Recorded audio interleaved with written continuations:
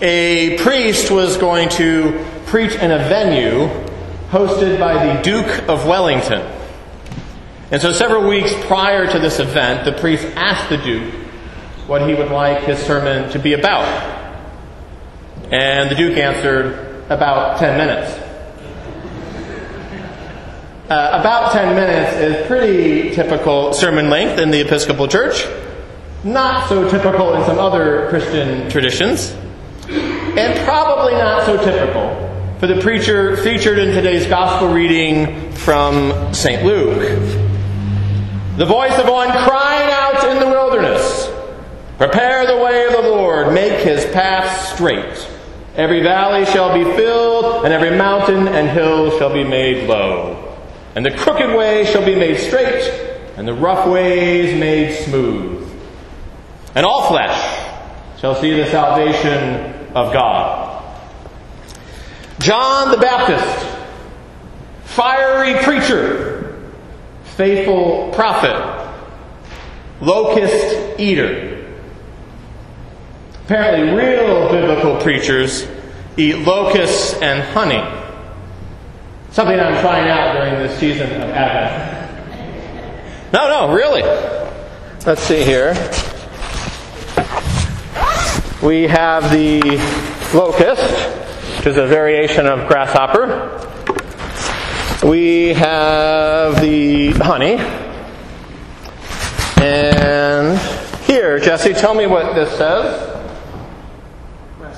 Grasshoppers, which are also known as locusts, fresh in this can. So I'm opening it.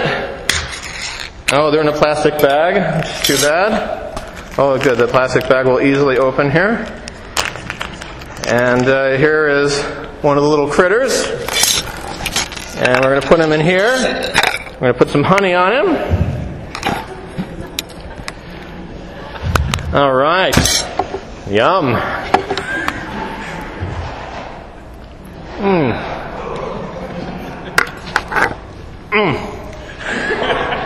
The worst part are the wings. They get stuck in your teeth. But otherwise, it is crunchy and delicious. And really, my preaching is improving already. But what exactly is preaching about anyway? I mean, most of us have heard literally hundreds and thousands of sermons in our lifetime. So what's the deal with sermons? George Burns. Any of you remember George Burns? Okay, great comedian of the last century. Here's what he had to say about the topic of preaching. The secret of a good sermon is to have a good beginning and a good ending, and have the two as close together as possible. Pretty bad imitation, but old sugar throat. So in a lot of people's minds, what makes for a very good sermon is a very short sermon. And by those standards, sadly for all of you, today's sermon will not be a very good sermon. It won't be very short. Now, here are some statements. You tell me whether they are true or whether they are false. The preacher's primary purpose is to entertain. The preacher's primary purpose is to be eloquent. The preacher's primary purpose is to say nice things. Now, certainly a preacher might be entertaining, a preacher might be eloquent, a preacher might say nice things. I say might because I and other preachers don't always do those things. Though the more locusts I eat, the more eloquently I preach. So, but none of those are the primary purposes or calling of the preacher. Well, here's another question. Tell me the answer is yes or no. The primary purpose of the preacher is to share his or her personal takes on various sundry topics that he or she feels like talking about. Yes or no? Yeah, false or no. Now, can a sermon include personal testimony? Absolutely. And certainly, hopefully, ideally, every sermon is undergirded by personal testimony and personal faith. But the primary purpose of the preacher is to communicate ideas, arguments, truth claims, traditions that are larger than his or her personal views and opinions. Okay, great. Let's switch this around to the more important part, which is not the preacher, but you. So as the people of God, coming to worship, what should your expectation of the sermon be? Should your primary expectation be entertainment, eloquence, and niceness? We said no. Now there's nothing wrong with those things. Those can be a part of the sermon. But shouldn't be your primary expectation. Your primary expectation shouldn't be, well, what does Father Kevin think about this or that topic? Or your primary expectation shouldn't be, what joke is he going to tell? I mean, you can look forward to the joke. You can look forward to it. Some of you dread it. And certainly no one enjoys a good joke better than I do. Which reminds me of the whole Monty Python sketch, but I won't get into that right now. But what should your primary expectation be of the sermon, of the Scriptures? Or do you come here week after week with no preparation, no intention at all in hearing the Scriptures read or hearing the Scriptures preached? Now, a churchgoer may have a primary expectation of entertainment or eloquence or niceness or an interesting thought to take home. And those things are okay. But the serious Christian, the disciple of Jesus, comes with a different expectation. What is that expectation?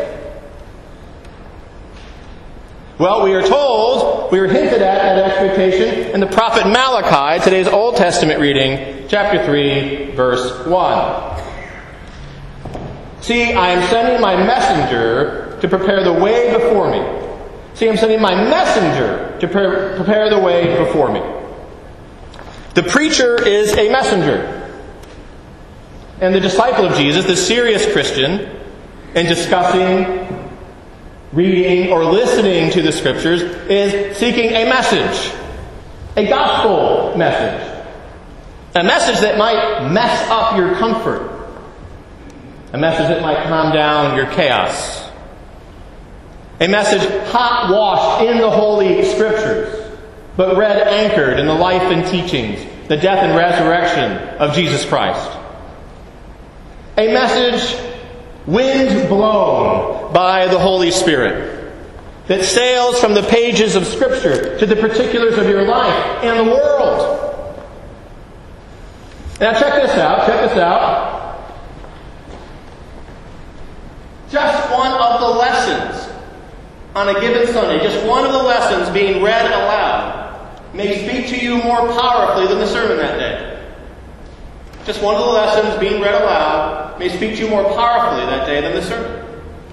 That's the might of Scripture. That's the power of the Holy Spirit. But for that to happen, you have to be listening. Listening for the message. Listening for the message. Let's say that together. Listening for the message. Now, occasionally, I'm sure you've never run into this in your whole lives, the preacher may not be very interesting. You may be having a rough morning. You may find the topic dull, of no interest. Some of you are experiencing this right now. But the serious Christian, the disciple of Jesus, strives to stick with the sermon anyway. Even if they've had a rough day, they're striving to stick with it. They give the preacher their attention. They look at the preacher. They stay tracking with what's happening. They don't pay attention to the little distractions that happen in services because they are seeking the message. Sometimes the message that's coming despite how weak or boring or incoherent the preacher is. And as that happens, as you strive to stick with it, you're praying internally, "Speak, Lord, for your servant is listening." Some disciples take sermon notes. Some churchgoers snore. You know who you are. A great spiritual practice for every disciple to embrace would be to discuss or think about the sermon after worship. You can do that at coffee hour. You can do that in the ride home. You can do that in the evening.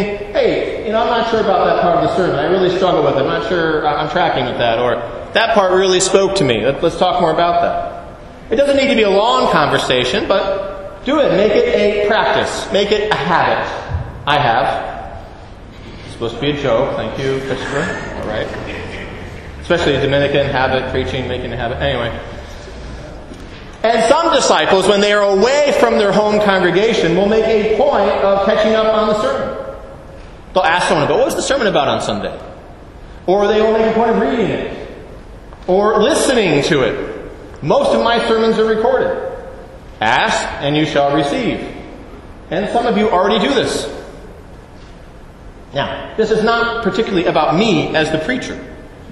This is about your posture as a disciple, as a Christian, your posture toward Scripture and toward preaching. Whoever happens to be preaching here at St. John's on a Sunday, or when you're worshiping weekly on the road somewhere else. And by the way, as a disciple, as a fellow disciple, I need to sit and hear the Scriptures preached as well. And by the way, as a fellow disciple, I'm imperfect, I'm a sinner, I'm fallible. So it may need to be, you come up to me sometime and say, Father Kevin, I'm not sure about that sermon. You're missing something here, or I'm not sure that Scripture is understood that way. What about this Christian teaching? I always welcome your feedback. I know Father Kent does as well. Next week we will hear more from John the Baptist and his fiery sermons about repentance. Next week we'll hear more about the benefits of a locust and honey diet. I recommend it to you. Still have that stuck in my... Because that's really what Advent is all about, not eating locusts and honey. But Advent is really all about getting ready for the ways in which God seeks to show up in your life, mine, and the world. And that's really what sermons are about too. Getting ready. Ready to respond to all the joys and sorrows of your life and the world as a disciple of Jesus. So, take preaching more seriously. Take the Scriptures more seriously. Not particularly for the sake of the preacher, but for God's sake. For the sake of your faith, for the sake of your journey, for the sake of your discipleship, for the sake of your following Jesus and His costly way of love. Because after all, folks, following Jesus and His costly way of love can transform your life and the lives of those around you. That's what we call good news. Amen.